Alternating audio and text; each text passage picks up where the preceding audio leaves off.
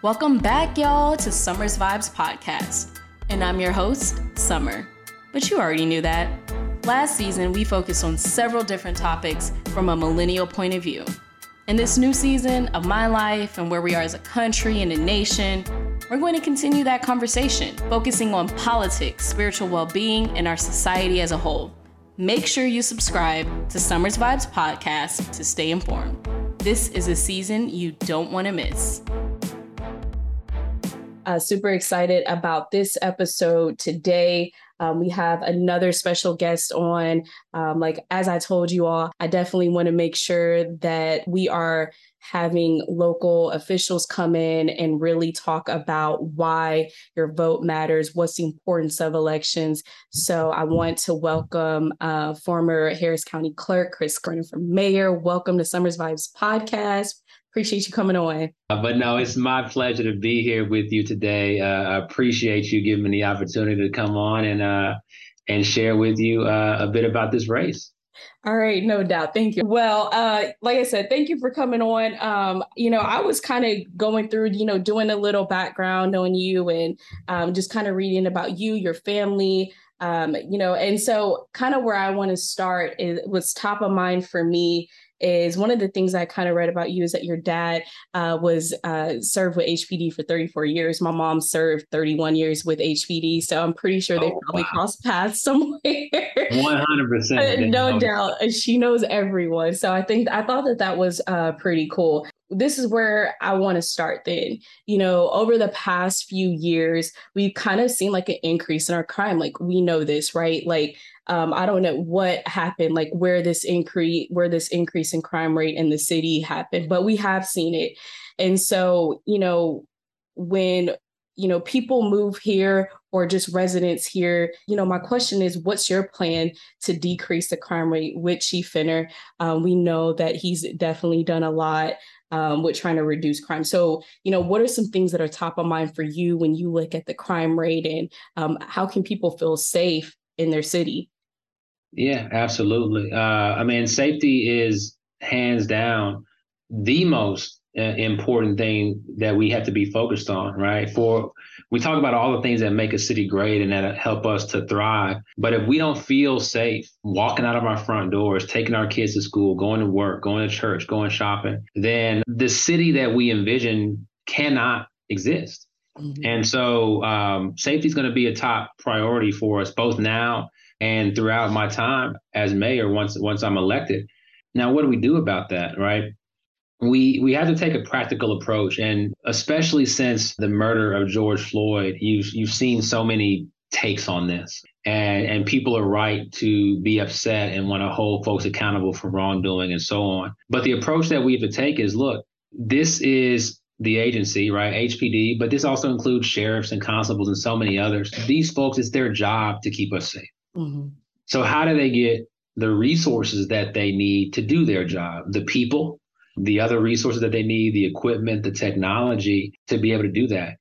They also need the training to do their jobs and to do that job well. But from there, we have to hold them accountable. And this is just like any other job, right? You could be sitting working at Target, right? And you're going to need the people who work there. You're going to need them to be trained. You're going to have to give them the resources that they need, whatever that is, the cash registers, et cetera. And then you hold them accountable for doing that job well. And that applies to police just as in any other profession. And so the concept of giving police resources, mm-hmm. right, should not in any way be controversial, in my opinion. Right. But also the concept of holding police accountable should not be in any way controversial. That, we're paying them to do this job. And it's, as I mentioned at the top of this, the most important job in our community. And so we have to hold them to a high standard while also making sure they have, what they need to be able to do that job well.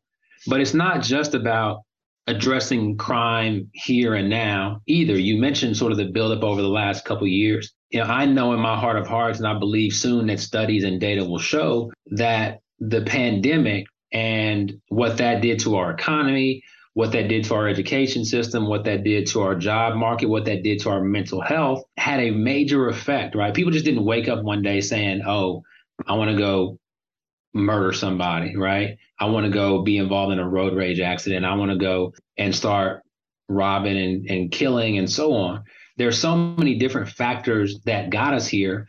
And so in addition to looking at how we solve the issue of crime here and now, right? Catching criminals, putting them away, making sure that they receive consequences for their actions and that we deter further crime. We also have to look further back to say, look, okay, blight in our communities. We know that more crime happens, in places that we don't take care of our community. How do we invest in taking care of our community across the board to address that? Go even further back again, you're looking at these people who ultimately are perpetrators of these crimes. What happened in their schools? Did they have the access to a quality education? Did they have access to healthcare and other things that were going to allow them to be successful and give them the best shot at success? And then has this been a city that offers, opportunity to folks regardless of where they live? Were they able to catch a bus or a train, to that job interview, mm-hmm. right? And you put, you invest in these environmental pieces, particularly again in our young people, that should put them on the right track and not ever have them go down the path where they become the next set of folks who are perpetrating crimes on their neighbors and on our communities. And so we have to look at this twofold, both in sort of the immediate, how do we address the crime that we're seeing, but also how do we prevent future crime by taking people out of this system altogether and offering them the opportunity and the path to be productive members of our community. I do often think of COVID as well, because I feel like, maybe where in my mind, I guess, when I started really paying attention is that where we saw like the biggest uptick. But also more importantly, one of the things that you said is really investing in the community and being able to set, future generations up for success, giving them the tools and the resources that they need so that they are productive members of society. One of the things that I always encourage, since number one, like I'm a millennial, and then you have like the Gen Zs that are coming up and growing, and growing up in our generation, how important it is for them to be actively involved in their community and kind of know what's going on. If there's something that they don't like, one of the things I always like to say is be that change. Like, if there's something you don't like you run for office. Then it's really simple, and you can be representative in any way in your community, in a positive way. So I think it's really important for young people to know, which I think we do, right? Just how important it is to utilize the voice that we do have in a productive way. We were talking about schools. And so we all know had Democratic nominee Attorney General Rochelle Garza on not too long ago. And so I asked her the same question I'm going to ask you, just because that was kind of from a state level, right? But like looking at the city, what can we do? So given the recent events that happened in Uvalde or Uvalde, however you pronounce it, the school shootings just in general, right, have really had our parents, our school districts, law enforcement agencies looking for ways to ensure that our schools are always safe, right? It's always top of mind. When you think about everything that has happened recently, what are some things top of mind for you that you would want to have in place, or what's important to you for our city when it comes to school safety? Starting off, it's just a sad state of affairs that we even have to talk about something like this, right? When we're dropping our kids off at school, and my daughter Vivian starts kindergarten tomorrow, and just this morning we were at orientation and we spent a good amount of time talking about school security, which when I was younger, I don't even remember that ever being an issue, right? And we weren't doing active shooter drills in our classroom. And it's just incredibly unfortunate that this is even a topic of discussion. But zooming out, we know that we have weapons of war and destruction in the hands of people in this state and across this country who should not have them. And I say that, my wife and I are gun owners, but guns they are killing machines. That is what they are. And there are certain folks who should not have access to those. And people who do have access to them should have the proper training, the proper licenses, should know how to handle them with care, how to use them, how to store them, how to keep them away from children and folks who shouldn't have them. And so that is an issue that's going to continue to be on the forefront of how do we keep ourselves safe. It starts with keeping, automatic weapons away from people who are going to be using them in ways that could harm our kids and harm our communities. But once we get to the schoolhouse door, yeah, we have to be realistic, make sure that we do have these safety protocols in place. We should not be just handing guns to teachers. That's not the solution, because again, that just furthers this issue that I just talked about of people who haven't had the proper training, ultimately make this problem even bigger. Again, police have a really hard job. And as we think about how we plan to keep our entire community safe, we have to take a special focus on our kids who are in these buildings predictably from 8 a.m. to 3 p.m. Every day, with a particular set of sort of entrances and exits that might make it easier for someone who seeks to do harm to go in there and destroy lives in a way that leads to additional tragedy. But what I want to focus on is education, right? How are we actually helping these kids to learn, to read at grade level, to do math, to learn these concepts that, again, are going to, in many cases, move them out of poverty and give them a chance to pursue, this thing that we call the American dream, and ultimately to grow up. And as we're building out this incredible economy in the greater Houston region, that they're equipped to go out and get those jobs and then be able to put food on the table for their families and achieve whatever dreams they have one day. That's what I want to be talking about when we're talking about schools, not worrying every moment if our kids are going to come home for dinner that night. Like we said about the crime, you have to set people up, right? You have to set them up for success, and education is super important. And also what I would say is our mental health is important as well. And so just making sure that they're being supported, whether that's with a counselor or just giving them that opportunity to feel comforted and comfortable to really come into someone and expressing themselves. So I think that is also important. So on a lighter note, because see, I didn't ask this at the outset because I wanted to get right to it. But the most obvious question, right? The most obvious question that we have that I want to ask is, why are you running for mayor? What's your purpose? And, what are your plans for the city? Absolutely. Look, I'm running for mayor because I love the city of Houston. I was born here. I'm a fourth generation Houstonian.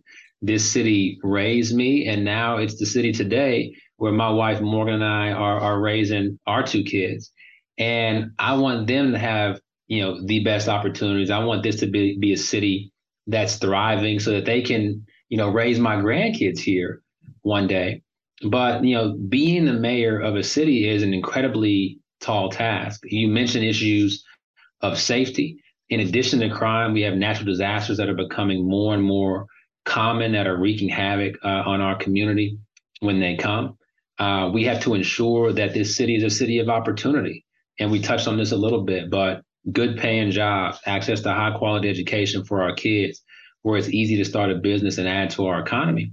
And we have to ensure that both now and in the future, we make this the best city to live and to work and to raise a family. And that takes real leadership. And because of the system that we have here, a strong mayor system, it takes real CEO level leadership. We have a body of folks, 22,000 people work for the city of Houston, a budget that's nearly $6 billion, people working across dozens of different departments with very, very unique tasks. We're talking about, we've already touched on police. We have fire. We have solid waste management. We have the folks who are fixing our roads, the folks who are making sure that clean water is getting to our home and wastewater is getting out of our homes. In addition to so many other things that, again, ultimately make this city run.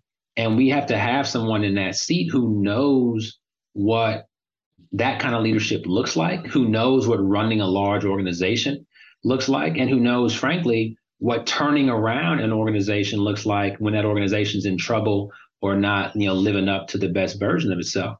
And that's who I am professionally, as a problem solver and an executive leader. We saw that when I served as county clerk, and I know you want to touch on that a little bit. But for all the innovation that we brought to that, which we need innovation and new ideas at the city of Houston, ultimately we took this local government agency that had been very troubled and very challenged before, and we turned it around and we made it work. We made it function and we made it deliver results for the people who it was supposed to serve, who was us, Houstonians. And we can do that in new and incredible ways for this city to keep us safe, again, to make us a city where, regardless of the color of our skin, who we love, where we live, who we worship, we have access to opportunities to better ourselves, to provide for our families, and that this city is getting better every day, every year. That's why I'm running. That's great. That's great. When I was younger, I used to always say, I wanted to move somewhere else, right? Like I always wanted to, I don't know, just like another state or something like that. And I guess the older I've gotten and just like the more wisdom and more you pay attention to things, Houston is a great city. Like I'm totally biased. Like I love Houston. So, but this brings me kind of to the last. Let me touch on that real quick, though. Go ahead. Because look, growing up, yeah, of course, you always want to strike out and go and do something. Yeah. And so I imagine, regardless of where you live, people oftentimes have that feeling of, oh, I'm going to go away and do something somewhere else.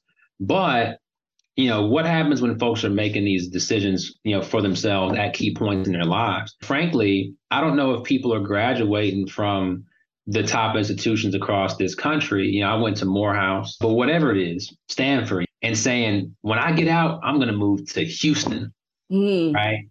You see so many people moving to Houston because of the natural greatness of this city. The opportunities, the lower cost of living, which is starting to change a little bit. Although I go back many generations on my dad's side, my mom moved to Houston as a 20-something-year-old because of, again, a lot of reasons that attracted her here. But when people are graduating from whatever the top college is in their city or their state, are they saying, I'm going to go to Houston in the same way you hear them say, I'm going to go to LA or New York or Atlanta or Austin? And if the answer is no, which I suspect it is, that means we need to change some things about not the character of the city, but our identity, making clear the opportunity and why this should be an attractive destination for folks young and old who are looking to build themselves up and do better for themselves. Yeah, we definitely know people are moving here to Houston. I was just reading something this morning. I think that rent went up 30% in the state of Texas over the last few years. So the average 1-bedroom apartment is up 30%. So that is in Texas. So we know people are moving here for sure. Like we said before we actually we were talking offline, and we were talking about you as the former Harris County clerk, and then just some of the things that you've accomplished within that office. And during the height of the pandemic, when we actually had the presidential election, we saw a record 1.6 million people that voted countywide in 2020, which is major, right? And that's due to several different avenues that they had available, whether that was the voting drive-through, the 24-hour voting, in that online mail ballot tracking. And we know that we've seen restrictions on that just to kind of prevent that from happening again. But as I close, I just wanted to get for you to say what's the importance of the power of our vote and voting, especially for younger people. Why are local elections so important, and what's your message to our younger generations? Absolutely. We live in one of the greatest countries in the history of the world, and what drives our greatness is our self-determination. And ultimately that comes from the ballot. And you go all the way back to this country's founding, and we talk about all are created equal. But that's not how things truly were for many years in this country's existence. People fought for equality, for the rights of people of color, for the rights of women. and, for the rights of so many others, like our LGBTQ plus community. And ultimately, the values that each of us holds individually, we deserve to have folks who share those values leading us. And the only way we get there is by using the power that we have in this vote to choose the people who are going to carry us forward. And it's not just voting for president. Incredibly, important job as the president of the United States. But we talk about these schools. We have elected school boards that are on the ballot that we get to choose who's educating our young people and who's making those decisions that have so much impact. These the mayor's race, as an example, people who are ultimately, the Houston Police Department reports up, to the mayor and so many other important departments that have impact on our day-to-day lives. We get to choose who sits in that office, who makes those decisions, who builds the team and the organization that's going to be serving us. And we have to use that power. As a young person, you probably don't have a lot of economic power. And so you're not equal on that front. People can influence things that you cannot. What you have that's equal to every single other person is that vote. And you can bring yourself, your family, your neighbors, your friends together, and y'all can change the course of how your community operates through the power of that vote, through galvanizing what comes along with that right that so many of our ancestors bled and died for us to have. Our next big election is not mine. Mine is November of 2023. There are so many things that are on the ballot right now that you can play a role in changing for the better. I would say that it's your responsibility to use that right, because again, it's my life and it's the lives of my children who I'm trying to raise in this city and in this state that are being affected by this, or that we know what's on that ballot and that we exercise our right to vote. No excuses. No doubt. Let's use that right. Let's claim our seat at the table. Let's use our voices so that the community that we have moving forward is shaped according to our values. Well, thank you so much for joining. And then lastly, I'll just say, how can people get active? How can they get in touch with you if they have questions or want to see you speak, or your social media, all that? What is your website name?